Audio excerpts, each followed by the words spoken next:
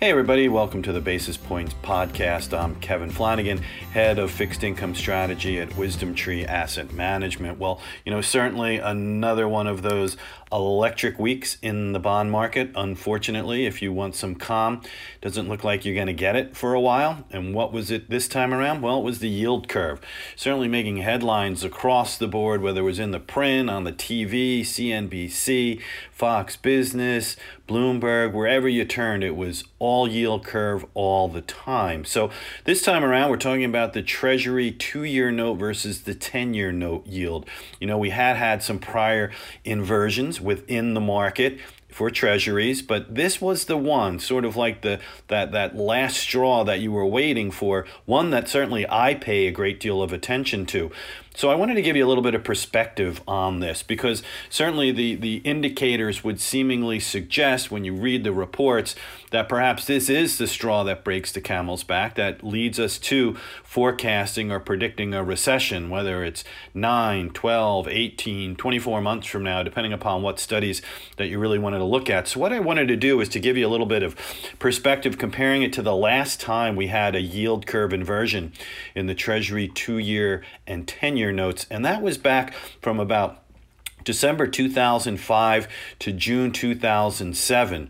One of the interesting differences between the two was, at that point in time, certainly, we're only talking about something that occurred a couple of hours last week, but during that time frame from 05 to 07, the peak inversion was a little bit less than 20 basis points. If you go back prior to that, the previous inverted 2s 10s curve, you have to see a reading of about negative 56 basis points. So what was it last week?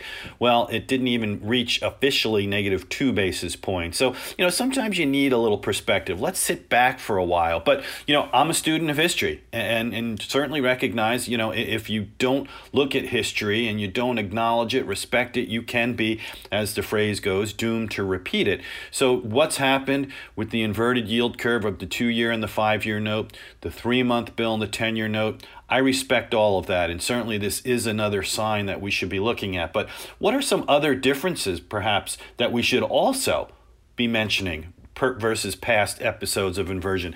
One of them is Fed policy. If you go back to the 05-07 period, the Fed actually was cutting rates while the curve was already inverted by the tune of 4 times and a total of 100 basis points right into June of 2006.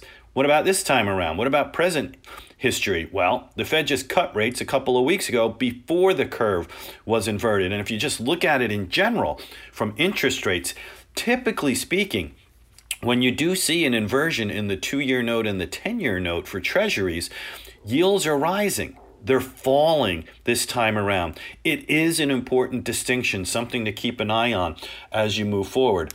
How about the Fed in their balance sheet? No one's really mentioning anything about that at the present time either. If you look at the fact that in 05 and 07, the Treasury holdings by the Fed and mortgage backs, actually it was really just treasuries at the time, 750 to 800 billion. Now you're talking 3.6 trillion, and the Fed just ended their quantitative tightening program. One more thing to consider: term premiums essentially vanished.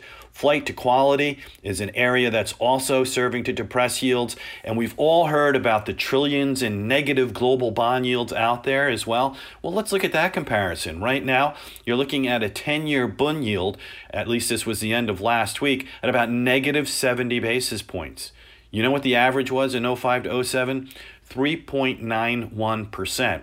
And let's go back for a minute to the Fed. When they were raising rates, in the prior episode, you're talking about 5.25 funds rate. You're talking about 2.25 now, a 300 basis point difference. So please keep these things in mind. It's important. And on a final note, just getting back, like I said before, I am a student of history, but perhaps this time it is a little bit different.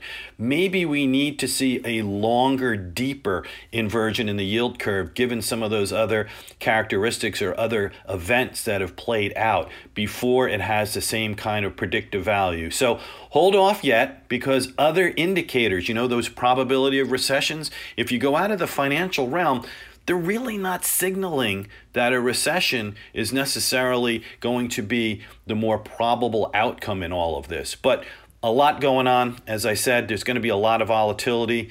Keep your powder dry from now. Remember, as we keep talking to you, take a look at that barbell strategy. Have a great rest of the week, everybody.